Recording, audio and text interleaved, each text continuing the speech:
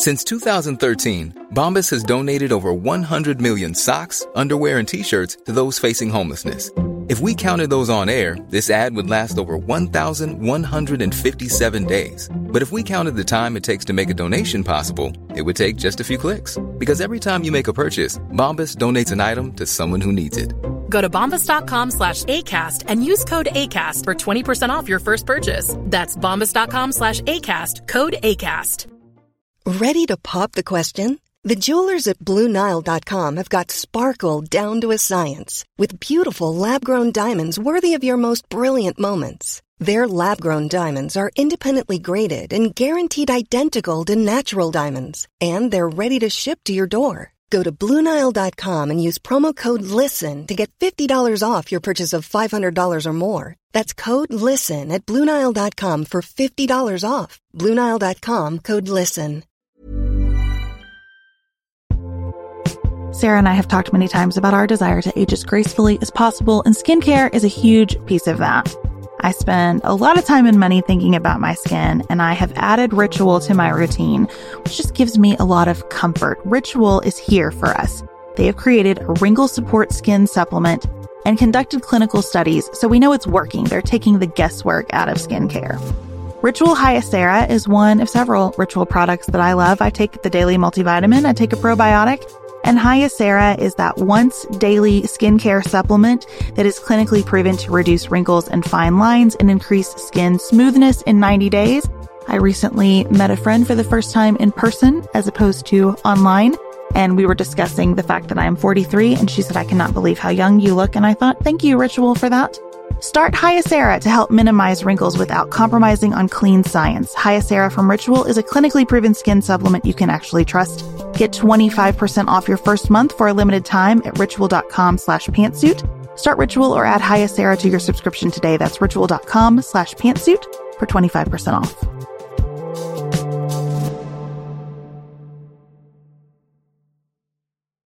Senate Republicans say they're going to fix the healthcare system by July 4th, but they won't say how.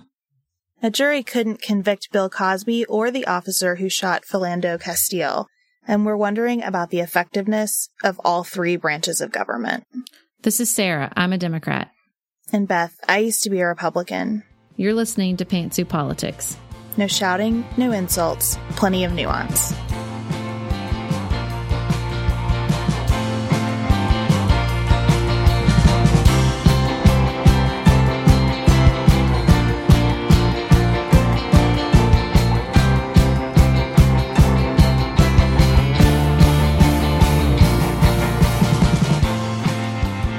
So we're covering the Cosby and Castile verdicts today, as well as we're going to talk about the healthcare debate in the Senate.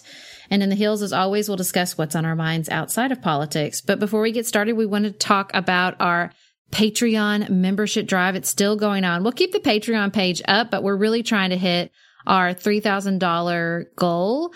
And we're just a few $100s short. And Beth is going to tell you what we're going to do once we hit that $3,000 goal. I've started saying when we hit $3,000, not if. So when we hit our $3,000 goal, we want to do a special series where we talk about living in a nuanced way outside of politics. And the New York Times published a piece back in 2015 that got both of our attention called How to Live Wisely. There's a series of exercises used by Harvard students to reflect on life. And so it talks about what you value, how well your commitments line up with your goals, the kinds of things that make a life worth living for you, what you changed your mind on in the past year. And we think that these could be really interesting conversations to have, really interesting ways to engage all of you in the conversation, and just kind of take the things that we've learned in having discussions about politics and apply them outside of politics. So we really want to do that series soon. We're excited about it and appreciate everybody who's contributed so far. We hope that more of you will find enough value in what we do here to become patrons as well. So patreon.com/pantsuitpolitics. We have blog posts. I did a travel log from my time in Great Britain. There's a whole world of content there for you, and we can't wait to produce this series for everyone when we hit that $3,000 mark.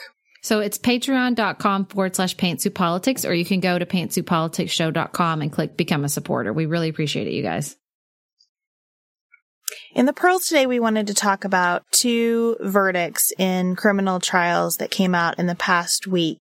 The Bill Cosby case was tried and the jury could not reach a verdict.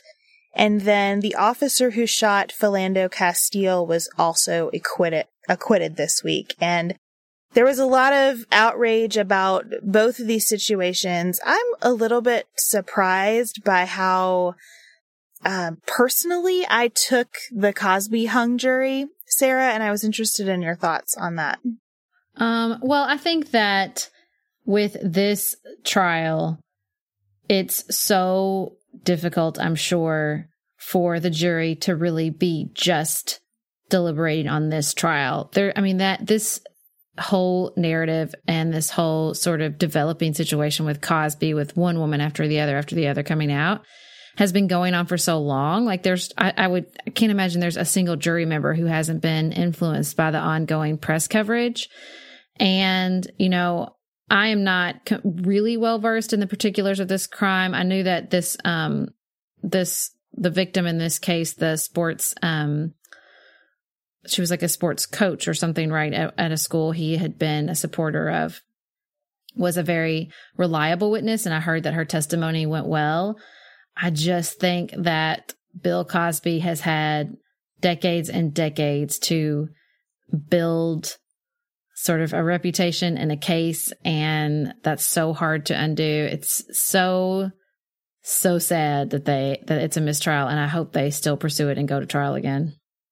One of the things that makes this case so symbolic is that many of the women who have accused Bill Cosby of similarly assaulting them are barred by statutes of limitations from having those cases tried. And so this case was sort of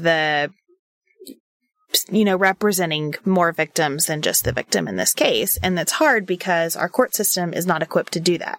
Our court system is only equipped to try the case about one person. Well, I was sitting with my family tonight, and one family member was like, why did she take the pill? Like, why would you do that? Why would you be so stupid to take the pill? And I'm like, lots of things here. He is a person of authority. He's a celebrity, but I don't even really need to debate this with you because it really doesn't matter why she took the pill or should she have taken the pill. It's what he did after she took the pill that matters in this case. But it's just there's so many opinions tied up in this. And for better or for worse, there are still a lot of antiquated ideas about rape culture and when, how, and whether or not someone should have consented or did consent. And it's just really, really unproblematic. I had another family member say, they're just in it for the money. And I was like, really? All 60 of them in a criminal case where there's no money involved? Okay, that's cool. It's hard.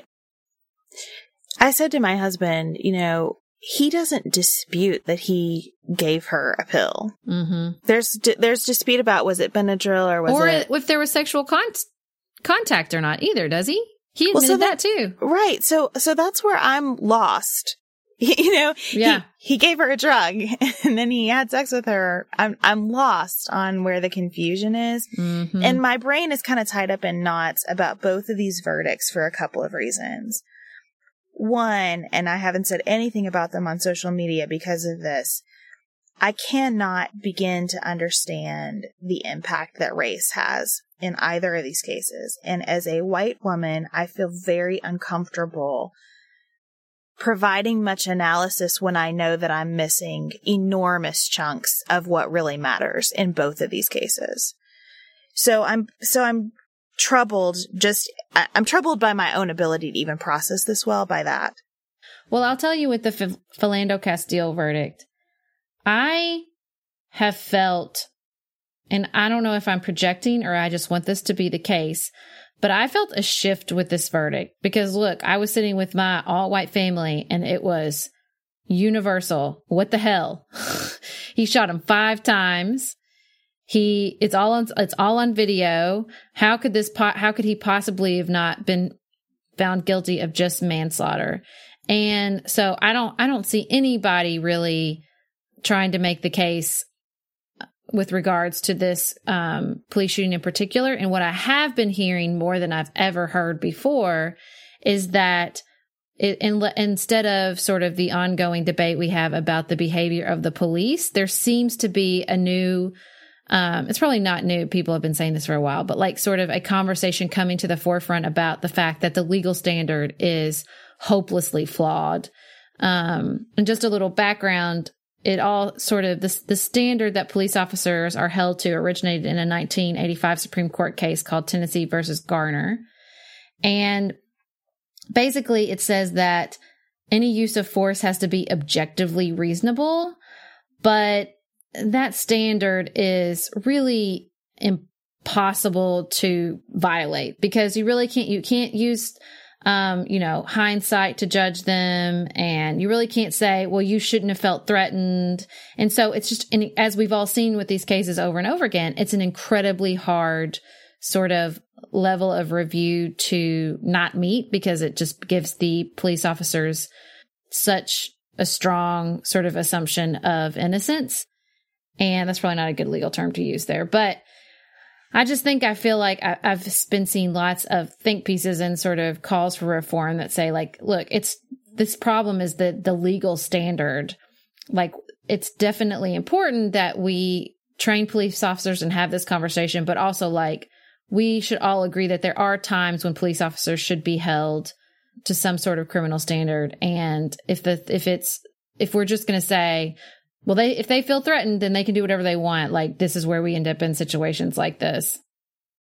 Well, that's the second thing that has had my brain tied up in knots. I really believe in the presumption of innocence. I really believe in keeping as many people out of jail as we can. I believe that it should be extremely difficult to convict someone. So with both of these cases, I have this visceral sickness that this police officer and Bill Cosby haven't been convicted. How do I square that with all the other things that I believe about criminal justice?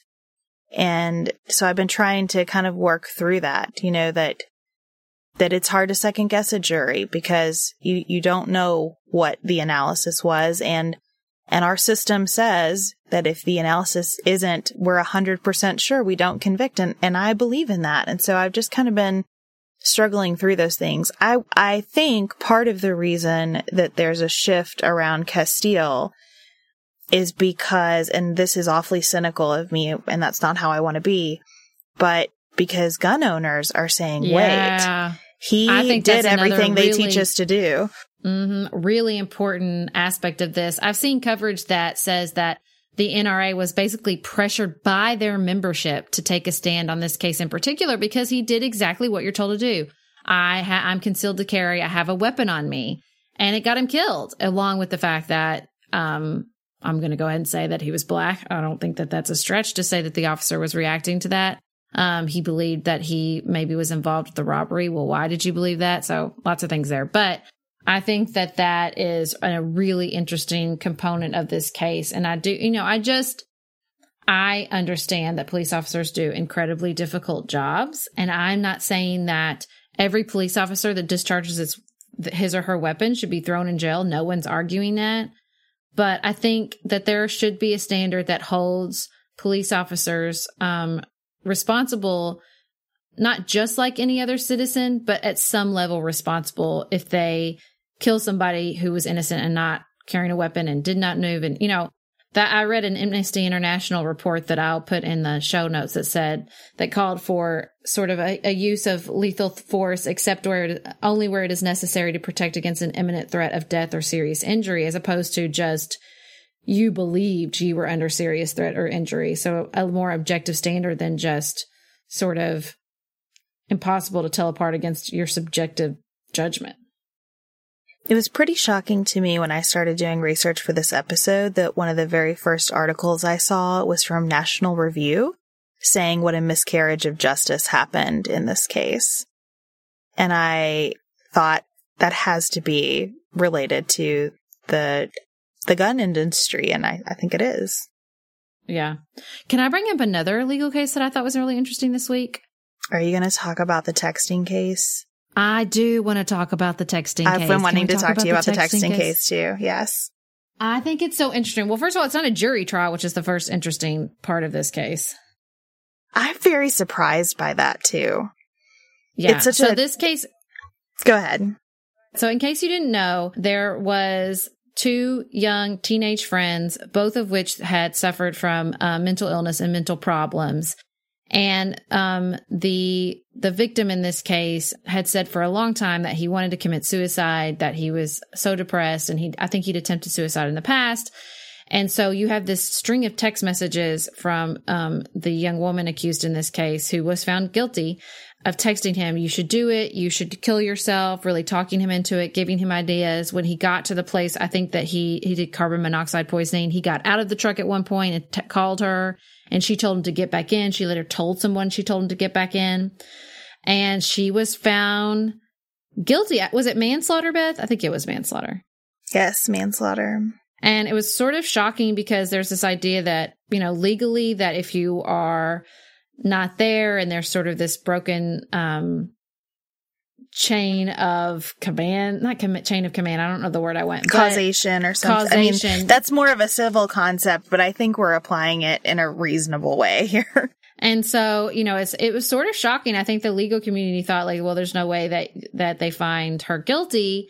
And the defense had argued that there was really apparently a light switch that was sort of flipped at one point. Her medicine changed, and she went from really pushing him to get help to just feeling like she was helping him by encouraging him to kill himself because he was so miserable, which I thought was really interesting. I thought one of the arguments that really struck with me is the prosecution basically argued in this day and age, to say because you are not physically there, there's no responsibility, is because we have such the power through technology to really be there, even if your body is not standing there, that legal standard is maybe no longer relevant. I don't know. I thought I get that. What do you think? I get that too. I am so conflicted about this because I get all of the reasons that she has responsibility here.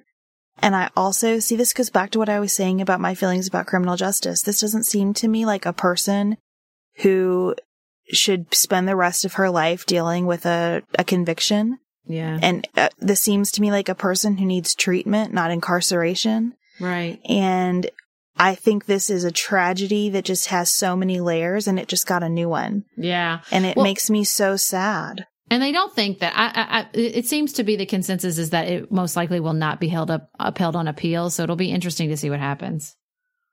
And it's a slippery slope in terms of the body of law and where this could go. Because if you think about, if she has culpability for the suicide of another person when she was not there, and my understanding is that she did not assist in any way other than this encouragement via text message, what else could we be criminally liable for in terms of the actions of others? I mean, I think it is a scary legal proposition. But interesting to talk about. And look, when I start thinking about it as a mother, and I think about bullying, that's and I what's think really about hard. Yeah, I mean, I get it. It's not that I think what she did was okay. I'm concerned if we decide that it's criminal. So do you have a compliment for the other side, Beth?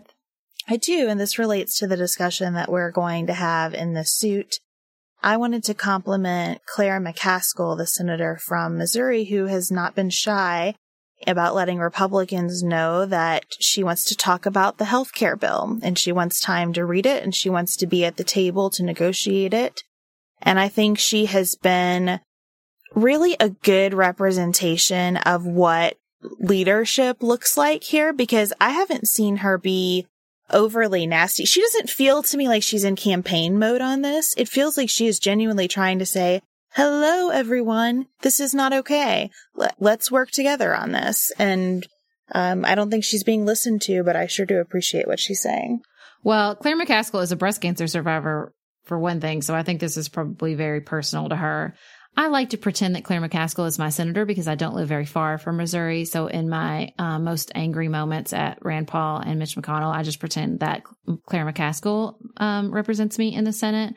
And that video that we'll put in the show notes about where she calls out Orrin Hatch at the meeting and is like, let us do this. Let us help. And she makes the very good point that, yes, Obamacare went through on partisan lines, but that Republicans were able and did add many, many amendments and definitely steered the process, and due to their concerns and their amendments really changed some of the bill. So I thought that she did a great job. And she seems to fully acknowledge that there is still work to do. And I appreciate that as well. I think the way she has approached this makes her very credible. So I am going to compliment Donald Trump. I'm sitting down.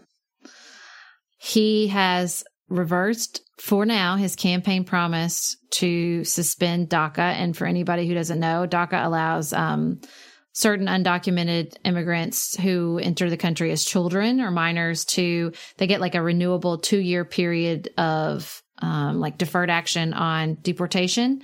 So they are going to continue that program and still do the 2-year periods. So bravo, because that is ludicrous to send children home for a decision they did not make, and from a country, the only home they've ever known. So I hope that they make this decision permanent, because the other areas of immigration enforcement right now, I will not be complimenting.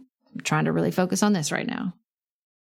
So, Sarah, what do you say when you hear pushback? Because we had some on our social media channels, right? Pushback on praising this action by the president. I have a lot of trouble.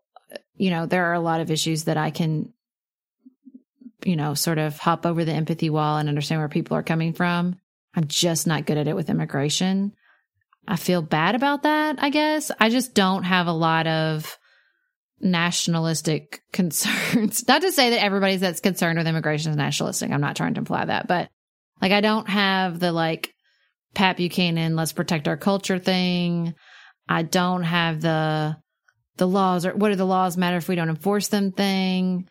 I just think that, particularly with regards to people who came here as children, I always think of that 30 days with Morgan Spurlock, where he had the Minuteman go see where the undocumented workers had come from in Mexico, and him saying, you know what, if my children lived here, I would do whatever I had to, and I would break whatever law I had to get them out of this situation. So I guess that's just where I'm at. By the luck of birth, I don't have to break laws to give my children a better life, and I'm just not going to judge those who do. I agree with all of that. I should have stated my question differently. When you see pushback from progressives on things like this, because there's such this, I think, unwillingness to take the president at face value on anything. And I think that's a justified unwillingness. So I'm wondering how you would respond to people who aren't going to give him this one, or who view it through a lens of cynicism, or, I would say two things. A reasonably skeptical place. Donald Trump responds well to praise. So let's praise him when he does something right.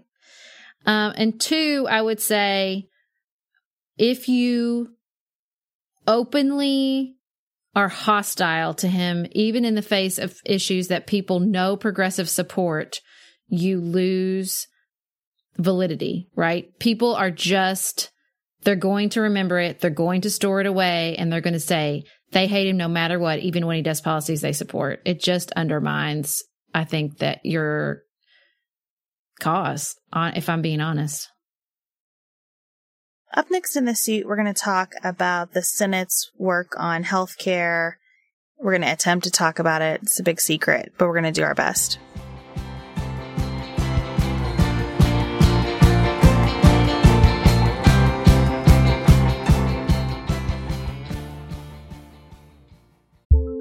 We are special breakfast people here at Pantsuit Politics, but not just when Beth and I are on the road.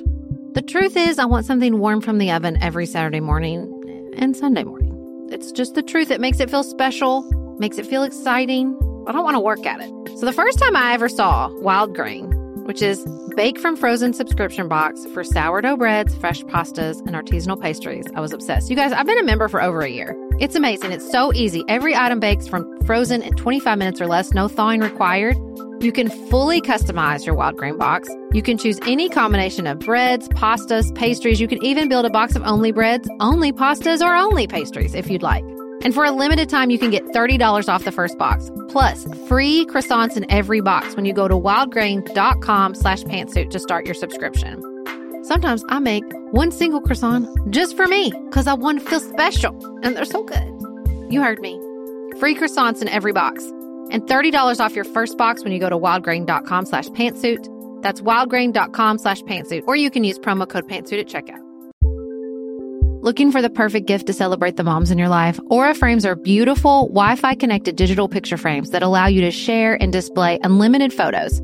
It's super easy to upload and share photos via the Aura app. And if you're giving an Aura as a gift, you can even personalize the frame with preloaded photos and memories. You guys, I love my Aura frames. I have one in my office. I have one in my kitchen. I have given one as a housewarming gift. I have given one as Mother's Day, Father's Day. They are the most amazing gifts because this app is a game changer, in my personal opinion, in digital frames. It makes it so easy to get the pictures on there and even videos. It plays like you're in Harry Potter, you guys. It is the best. I love mine so much. And right now, Aura has a great deal for Mother's Day. Listeners can save on the perfect gift by visiting auraframes.com to get $30 off plus free shipping on their best-selling frame. That's AURA frames.com. Use code pantsuit at checkout to save. Terms and conditions apply.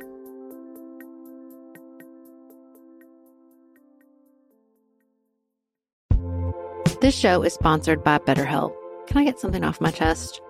Every day I feel a little pang of sadness because I think about Griffin going away to college. Y'all, he's a freshman in high school. This is not healthy or normal. This is why I have it on my list of things to talk to my therapist about. We all carry around these things, big and small. When we keep them bottled up, it can start to affect us. Therapy is a safe space to get these things off your chest and to figure out how to work through whatever's weighing you down. If you're thinking about starting therapy, give BetterHelp a try. It's entirely online, designed to be convenient, flexible, and suited to your schedule. Just fill out a brief questionnaire to get matched with a licensed therapist and switch therapists anytime for no additional charge. You gotta get it off your chest. And you can get it off your chest with BetterHelp. Visit betterhelp.com/pantsuit today to get 10% off your first month. That's BetterHelp, HELP.com/pantsuit.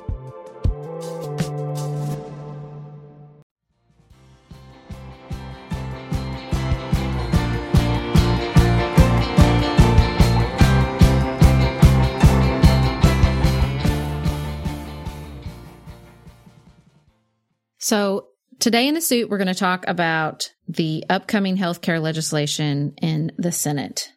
Beth, my fury for this current situation knows no end. I literally wake up 2 mornings this week. I woke up and the first thing my conscious mind thought was, I am so mad about what's going down in the Senate. And that is probably not healthy, but that's just where I'm at. I think that my confusion about this reached a fever pitch when I read Vox's piece where they just showed transcripts of conversations between Vox reporters and 8 senators. And the Vox reporters are asking the most essential question that you can ask in any conversation, whether it's in business or politics. What problem are you trying to solve? Right? What is this going to do? What problem is this going to address? And you would have thought they had asked that question in another language based on the responses from all but Lisa Murkowski, who was basically like, this is all horrible and I don't know what to do. God bless you, Lisa Murkowski. Come on our show. I want to say that one more time. Yes. I was so impressed. I mean, let's start with something positive. I was so impressed that she had the moral fortitude to say, and the clarity on the issues. Sometimes I wonder if anybody knows what insurance is. And Lisa Murkowski said, I want the following things out of new healthcare legislation, and explained them succinctly, and then said, I don't see anything on the table that accomplishes these things. And I thought that was what we send people to Washington, D.C. to do. So, yes, bravo. Hats off, Lisa Murkowski. Well, first of all, what's on the table? Does anybody know? Because I don't know. Orrin Hatch doesn't know. Orrin Hatch, who's supposed to be part of the small working group, doesn't know. I mean, there's so many layers to this. Okay. First of all, it's going so quickly, so much more quickly than Obamacare. There are no hearings. There are no amendment processes. There's no write-ups. There's no CBO score. There's literally nobody knows what's happening except for the 12 dudes they picked, 3 of which are called John. There are 3 Johns and no women in a back room making a deal about this legislation. I don't think it's going to be that. And they're just passing out the most like ridiculous little packages to make some of the more vulnerable senators happy. They are clearly I read that they think the sooner we get it through and the more secretive we do it, the less impact it has. Please, America, please, please let this be wrong. Because if Mitch McConnell gets away with this, there will be no end to what he does. He's already decimating the Senate and its reputation and its process. Like, I literally laid in bed the other night and I thought, it does seem like Mitch McConnell, as his career reaches what one would assume is retirement eventually, has decided, like, let me see how much I can manipulate the system.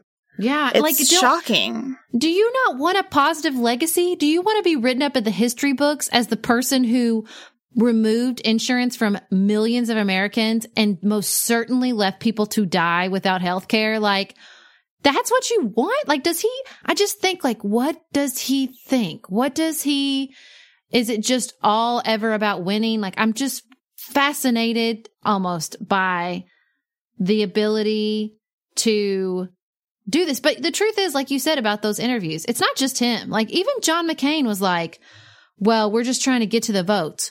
Right. But what does it do? How does it change healthcare? Well, it doesn't matter. I mean, nothing yet because we're just trying to get to the votes. What? What about the actual policy? Does anybody care about that? Oh, yeah. McCain kept saying, well, there's no consensus, so there's no policy to discuss. And it seems like the problem they're trying to solve is one of having turned Obamacare into a dragon that had to be slayed. And now they must do something with it because they made it into that dragon, right?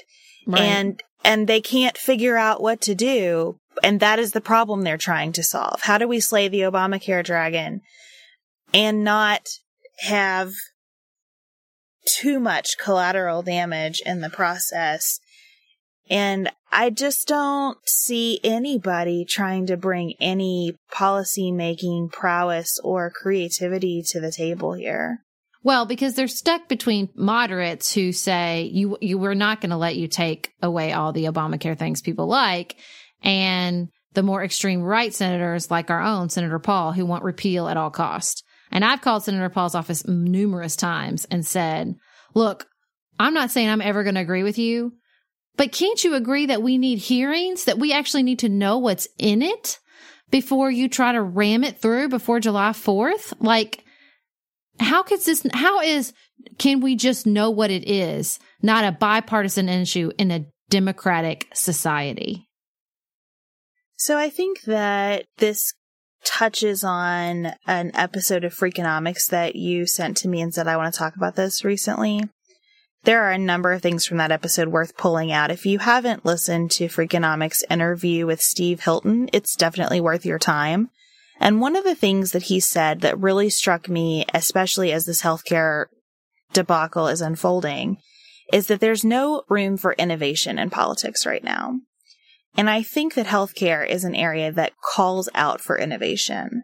So if you're a Republican and you really, on principle, object to aspects of the Affordable Care Act, not the American Health Care Act. There's so many acronyms at work here. If you think Obamacare is a dragon that needs to be slayed, make your list of reasons why, and then say, okay, what problems am I trying to solve here? Okay, I'm trying to solve problems like Iowa has a limited number of carriers available on the exchanges. Okay, why would that be? And what other sources of healthcare are out there for people? And how can I get more lives moved on to the plans if I want the plans to be sustainable and I want a robust competitive market, which is what Republicans say that they want, right? And then you don't have to do all of this at one time. Congress could carve things up and set up opportunities or incentives for states to do more experimentation. A lot of us who objected to the Affordable Health Care Act, not the Affordable Health Care Act, I keep getting that wrong, the Affordable Care Act. I hate calling it Obamacare. I guess I should just embrace it. Just call it Obamacare. Okay, so a lot of us who objected to Obamacare did so because you're creating this giant thing, and giant things are really hard to manage and fix. But the piece of Obamacare that I thought was smart was giving states some room to work within that, because you could do some innovation state by state. Why wouldn't Republicans take a federalist approach to fixing this, where you could allow for some experimentation? You could say to people, look, we don't have all this figured out, but what we know is that we need to expand access, we need to bring premiums down, and we need more carriers in these marketplaces, or you're just going to keep getting the same problems recycled over and over. Well, I think that what you're really coming up against is that I don't think Obamacare and Obama himself was like, this has to be huge. I think it was, this is the best we've got to address these issues. And I don't think it was a lack of innovation. I think it's complicated. It's hard to get everybody pre-existing coverage for pre-existing conditions and no lifetime caps without forcing people onto to get health care. And maybe they didn't force people hard enough. But if you're a Republican, you're definitely not going to come out in favor for trying to get more people on the exchanges, because you don't want to force people onto it, because that's big government. But listen, that's the solution, because if Republicans are saying that the problem, this is why they're all in knots and they're not making any sense. If Republicans are genuinely saying that the problem is that there aren't enough carriers on the exchanges, that's what they say about it, right? It's in a death spiral. Everybody's pulling out. There's only one carrier for this county. Okay, then what you're saying is that there are not enough people using the exchanges to bring carriers to those marketplaces. The logic doesn't line up. Do you see what I'm saying? Right, but they're never going to force people to come to the exchanges. Because the thing about Obamacare is you can force people to have health insurance. Great. The exchanges don't work, and the lifts on pre-existing conditions don't work unless you have more people on those exchange plans. You're saying to people who've been on employer-sponsored plans the whole time they've been working adults, you have to have health insurance. Well, big deal. I always have, right? And I'm going to stay with my employer-sponsored plan, and my dollars going into that plan do nothing to help you pay for all the folks who haven't had health insurance and are coming onto these exchange plans. Well, that's not necessarily true, because there are a lot of insurance companies that have employer plans and also are in the exchanges. But right? It's not going to help the sustainability of the exchange plans long term. Right. I think what's frustrating to me, though, about this, not to put on my jersey, but like, we didn't really want the exchanges. Like, that was a Mitt Romney Republican idea. We want markets. We want free market. I mean, I think, honestly, if you just left it up to the Democratic Party, they would have just expanded Medicaid to everybody. So, I don't know. That's what's so frustrating about it, is like, I don't really like, and I think that's where we're going, right? I think that single payer systems are becoming more and more of the conversation, because they're like, well, if you don't like the way this is working and you don't think it's working, then that's fine. Let's just go to single payer. And I don't know if that's wrong. I mean, I think that the exchanges, the irony is that it was not, Democrats from metro areas that were pushing for the exchanges. It was people like Grassley who wanted it in their rural areas, who wanted these options. But there's just not, I don't know if you forced everybody in certain parts of Iowa to be on the exchange, if that would really make the market sustainable and accessible and affordable. I'm not sure that that's not what the Republican 12 dudes, 3 Johns, 4 Johns, there's a lot of Johns in there, are coming up against. I like that you focused in on the Johns aspect of this. Do you It's so insulting. It's so insulting. Do you want to leave the funding of a single payer healthcare system up to the United States Congress? I mean, I don't know any better options. I'm not sure. Look, I mean, it's not like you don't still fight about it. I mean, that's just exactly what they just fought about in Britain under that election. You guys aren't putting enough money into our healthcare system. And that's, that became a flashpoint, and it's not perfect, and they're not always happy with their systems. But like, I don't know. Like you and I've talked about, we don't think employer-based healthcare is sustainable. I think the health insurance exchanges are a really good idea if you start stripping away all the incentives for employers to maintain their plans and driving more people to the exchanges. So now you have a good mix of healthy people and sick people and people who've always had insurance and people who've not had insurance. Because the only way that insurance works, I was just having lunch with someone in this industry, and he put it so succinctly. He was like, it's insurance. It's not rocket science. The only way that insurance works is that really healthy people pay for the really sick people, and there are a whole lot of people who float in between those two extremes. That's the only way that it works. And I think that's true. And so if you have to get honest with yourself, if you're a Republican out there using these talking points about the exchanges spiraling and realizing that they're spiraling because we're still driving the vast majority of people to employer-sponsored plans. Well, I mean, I think that there's I don't know the exact number of employer-sponsored plans, but I think with the growing number of people that really don't work full-time jobs with benefits, I'd be interested to see what the actual percentage is, if it's really that high. I think that the problem with the market idea with the insurance markets is in some places in the country, there aren't going to be a healthy mix. There's going to be really old, sick people, or a lot of people with chronic illness, or a lot of people with opiate addiction. Like, what do you do in those areas where there's not this like great mix where people will have all these healthy people covering everybody else? I mean, like in some rural areas, you have aging populations that soak up a lot of the healthcare. And I think the other side of this, which is not addressed I'm not hopeful it's going to be addressed in the Republican plan, and it's sort of addressed in Obamacare, probably not strong enough, is the actual cost. You know, there's a really great article I'll put in the show notes that I think I put in one of our emails about how, you know, it's like 5% of the population is 90% of the healthcare cost, because you're getting people with like, you know, all these people are getting like surgeries their last month of life, and we're pouring all these costs into people. This is where we got with the death panels, right? Is the idea that we would sit down with a doctor and we would talk about this. And like in other countries, really it comes down to talking about how we ration healthcare. And that's a really scary thing, and everybody freaks out. But this article made a really great point. Look, we ration it now. We ration it based on who's rich and who's poor. But wouldn't it make more sense to ration it based on where the outcomes are going to be most effective? Wouldn't it be more effective to spend that money not on a 95-year-old on dialysis to get one more, you know, knee surgery, as opposed to spending that money on a poor low-income mother for preventative pregnancy care that will make her baby healthy, so we're not paying for that baby for the rest of their life? I mean, I just think that we have to have hard conversations about where we spend our money and not within the healthcare system, because we spend too much. So we can just keep trying to fix the insurance system, but if we don't address how much it costs and how much we spend and how we spend it, you can't really be truly innovative, because you're trying to design a solution to a problem in a system that has a total different fundamental problem. So you and I have had a number of conversations about healthcare. So let me see if I can summarize where I think we always come out.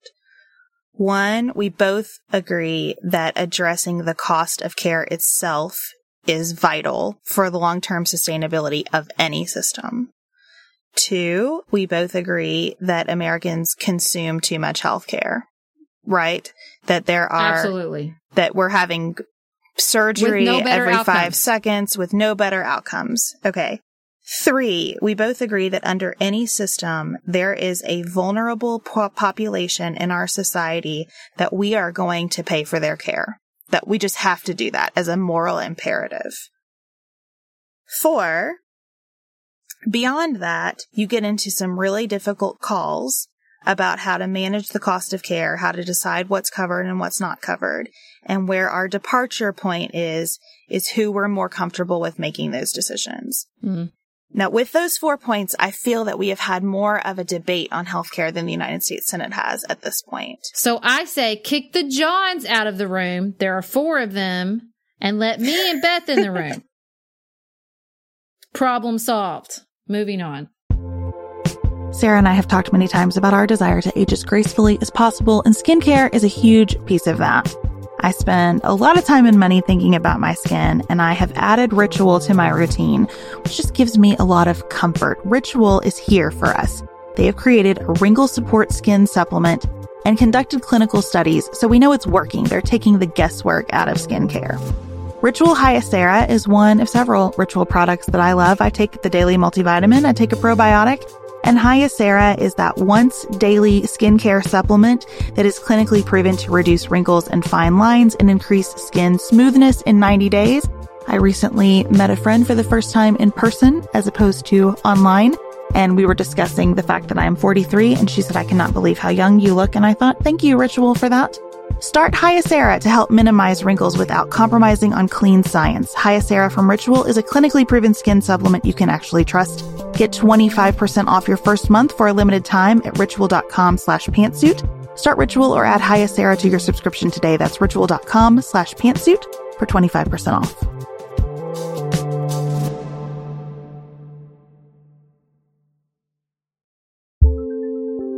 There's not much worse than a dry and itchy scalp.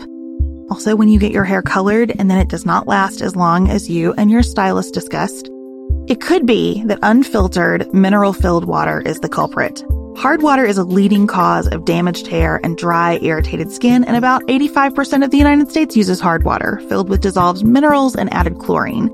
That's where Canopy's new filtered shower head comes in. Canopy, known for their beauty hacks and reimagined humidifier, has revolutionized the filtered shower head. Dermatologists recommended this unique 3-stage filtration system greatly reduces contaminants and odors in your shower water, leaving you with healthy hair and glowing skin. Best of all, the Canopy filtered shower head is hassle-free. Installation is a breeze, and its unique quick-release filter replacement feature allows for seamless filter replacement unlike any others on the market. Go to getcanopy.co to save $25 on your Canopy filtered shower head purchase today with Canopy's hassle-free filter subscription. Even better, our listeners can use code PANTSUIT at checkout to save an additional 10% off your Canopy purchase. Hurry, your hair and skin will thank you.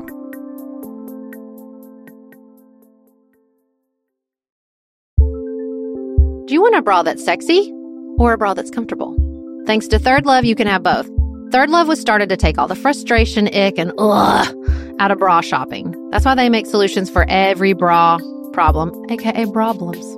Their bras make it easy to bring back perkiness you haven't seen since high school, get smoothing you know where, and have straps that actually stay put.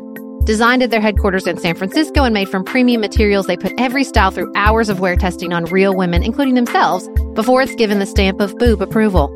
Comfort and support are guaranteed. Plus, whether you're a double A cup or an H cup, their virtual fitting room will help you find your perfect fit fast. And they've even invented half cups. No more feeling stuck between 2 cup sizes that don't fit right. It's time to get your problems solved. Visit thirdlove.com and get 15% off your order with code podcast15.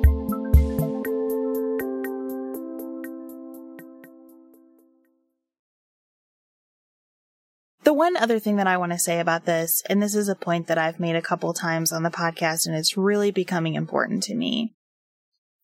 And I can't remember if I said this when we were recording or when we were just chatting, but I've always thought about myself as a Republican because I care so much about the process. And I have viewed the Democratic Party as a party advocating for specific outcomes, most of which I want to.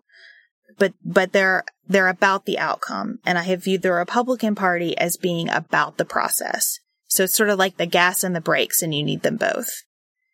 And what frustrates me more than anything and makes me feel like a healthy portion of my adult political identity has been a lie is that what we're seeing here is that Republicans are not being the brakes. They're being the gas, and they're being the gas like running into a tree and not knowing why.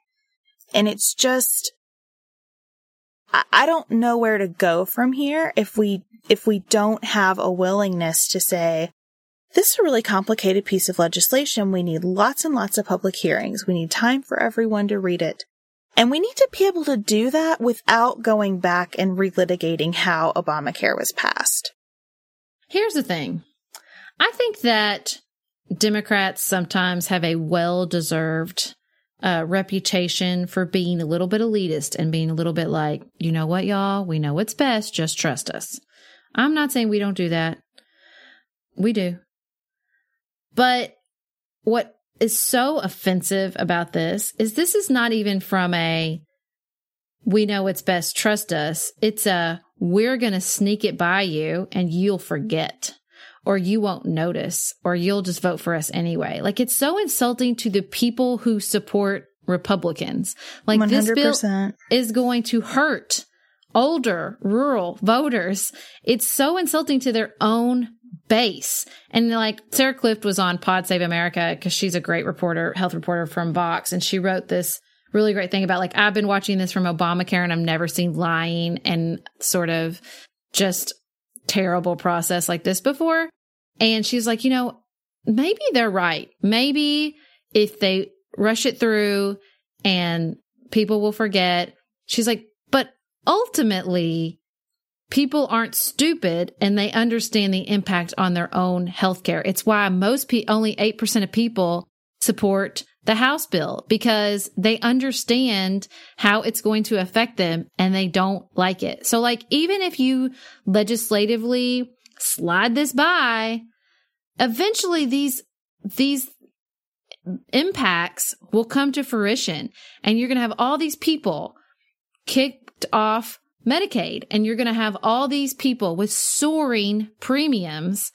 And like, what do you think's going to happen? Like, do you really think that no matter what, they'll just still vote for you? Maybe some people will, but like, I think that there are issues big enough to fundamentally shift party and their bases. And I think people's healthcare might be one of them. And I understand the frustration of going to town hall meetings and being yelled at over this stuff. I can't imagine what it would be like to go to a town hall meeting and have people, having created corpses, right? And the insinuation that I want people to die because of my position on Medicaid. I understand how difficult that must be, but you're not elevating the debate when you can't answer basic questions about this. It would be so much better to go to town halls and have conversations about cost sharing and prescription drug coverage and all of the nuances that exist within a healthcare scheme of any sort. We can't have those conversations because our senators themselves are not talking in those terms. Mm-hmm. Mm-hmm. And I also would like to recommend not doing a corpse, but doing this awesome protest sign I saw from somebody who just painted a big old door. It was like a big red door and it had the United States Senate symbol, and it was like closed session, making decisions without sharing the information or something. And they just put it out in front of their constituent office. And I was like, see, that's the way to do it. That Don't kind of be mean about it. That's not hyperbolic. No. That's a real thing that's happening right now. And I think that is really important and helpful.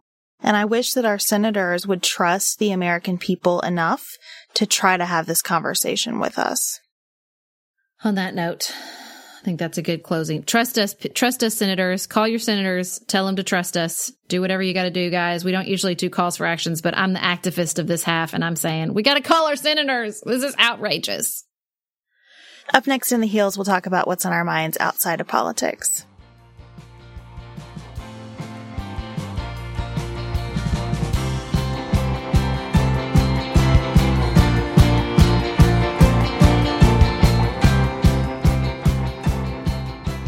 Sarah, what you been thinking about?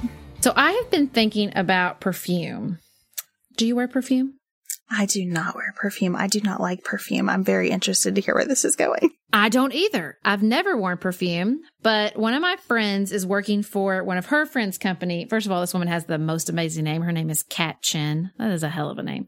So she started this perfume company called Skylar, and my friend Sarah sent me like this little sampler of all their stuff, and I'll put a link in the show notes to our website. And it's all natural, because reason I don't like perfume is because usually I like the way it smells, and then I spray it on myself and it just smells like alcohol. And I just thought that was like what perfume did on me. But I don't know if it's like the chemicals they use that she doesn't use because it's all natural, but it doesn't do that. And I really like it. And I always like perfume in theory because I feel like it's very grown up, and I like the idea of like my boys smelling a scent and like thinking of me when they're all grown up and they're like, oh, that's what my mom smelled of. I love those stories. I think they're so fantastic, and smell is so powerful. So I'm really excited that maybe I can wear perfume now. So far, I'm really, really enjoying it. So how intense is the smell? Not that intense. Not that intense. That's what worries me. I think having kind of come of age in the glory days of Bath and Body Works. Yeah. And Clinique. Remember Clinique Happy? Yes. I got really turned off by the strength of those scents. They give me headaches. I can't even walk in Bath and Body Works. Well, for a while, especially like in a freshman dorm bathroom, everybody's walking around smelling like fruit salad, and it's just too much. Yeah. And I think that's where I really lost my interest in perfume. So now I'm more of a mix a few drops of essential oil into unscented lotion kind of girl. Yeah. But I'm curious, and I do love the name Katchen. That's an awesome name. Do you do scented candles? Sometimes. Yeah, I'm really rare on that too. I don't do them either. I really just like kind of the way things smell without adding to that. Yeah, but I got 3 boys, so how long is that going to last? You know what I'm saying? It's true. My house smells a lot like chapstick right now. Jane the other night asked me if she could give me a makeover, and I had been out of town for a while, so anything that Jane asked me, I just said yes to. So I close my eyes and I feel something going on my cheek that is a very unnatural sensation. And then I feel her patting on top of that. Well, I realize what she has done. She's taken chapstick that smells like Jolly Ranchers. Oh, no. And rubbed it all over my cheeks so that she could get gold glitter to stick to them. And that's then, actually a pretty good technique. I was impressed with her ingenuity. And then she starts smearing more chapstick all over my lips. And I'm like, what is that smell? Oh, it's Hershey Kiss flavored chapstick that yes. So I looked like I had been to a rave after she was finished with me. And you smelled like a movie theater. Oh, it was horrible. So what are you thinking about besides politics? Scientology. Did you watch Going Clear? Is that the name of it? I had already watched Going Clear. I thought it was really interesting. So interesting. Now Chad and I are watching Leah Remini's show on A&E. Oh, Scientology and the Aftermath. We're really hooked on it. Wait, is it streaming somewhere? You can get it through the A&E app. I don't know if you can get it elsewhere. But it's really, really interesting. It highlights... Because she was really good friends with David Miscavige's wife, right? Did I say his last name right? Yes, you did. And he is definitely the central character in this show. I would be scared if I was her to do that. I would be scared. And a lot of this show is her kind of looking into the camera, being like, what? I'm not scared. Bring it. And she's pretty bitter and she's pretty angry. And you can see that she is really on kind of a crusade to say to other people, I do not want this to happen to you. I do not want you to lose as much of your life and your money to this as I have. I mean, they say that just regular people, not celebrities, but regular people in the Church of Scientology are spending $250,000 to pay for all of the books and the courses that you need to kind of move up the enlightenment kind of scale. What do you do? What do they call it? The procedure? Auditing. Yes. And I've been particularly fascinated by this because the church that I attend, which is a Disciples of Christ church, is directly across the street from a Scientology church. And I've been really surprised that my area could support a Scientology church. And so I got on the website tonight and watched their welcome video about what that church is. And I don't know, I'm just really fascinated by it because I have a hard time defining it. One of the things I really like about this series is in the introduction, it says, Leah Remini is going to expose this. And then it has this list of words just cycling and it's like corporation, cult, religion, empire. And it just kind of keeps filtering through. I don't know. I'm hooked. I want to talk to people about it. Also, if you're watching this, I really need to know what you think of her nails. Are they too long? Are they perfect? I have to know. Chad and I are divided on this topic. I think Scientology is fascinating. Going Clear was really brilliant. But like sometimes I think the best thing anybody ever did with Scientology was the South Park where they did the cartoon and the whole time it's scrolling like this is actually what they believe. This is actually what they believe. I need her to rescue Elizabeth Moss, who it really upsets me that I think she was just raised Scientologist is what I've read, and she like maybe doesn't actively practice, but it just upsets me just the same because I think she's like the most talented actress of our generation, and I need somebody to get her out of that church so that I can have no conflict about my love for her. Please. Somebody, Leah Remini, get on that. Well, the other thing that makes this so interesting to watch, and a friend of mine pointed this out to me, I wonder if I would have seen it if he hadn't said this. There's something a little bit Trumpian about the whole system and the church. Oh, yeah. I buy that. The way they speak in superlatives. How'd they never get their hands into him, I wonder? The emphasis on loyalty, the way it is kind of a scam. It's just sort of a money-making operation. Yeah. The parallels are really interesting. So, I think it's just starting in a second season. Chad and I are going back and making our way through the first right now. I would love to talk to anybody about it. Well, and they know where the wife is now, right? She like lives out in the redwoods, and they've sent the police, and she says she's fine. They found the wife. Right. Yeah. So that's interesting. I think Scientology is fascinating. Okay. Well, as always, we have to thank our executive producers, my husband, Tracy Putoff, and Leslie Kirkendall. We really love our new executive producing team. You can follow us on social media, Facebook, Twitter at PantsuitPolitic, or Instagram at PantsuitPolitics. Leave us a review on the Apple Podcast app if you have time. It helps people find us, the podcast, within the Apple Podcast app. And as always, keep it nuanced, y'all.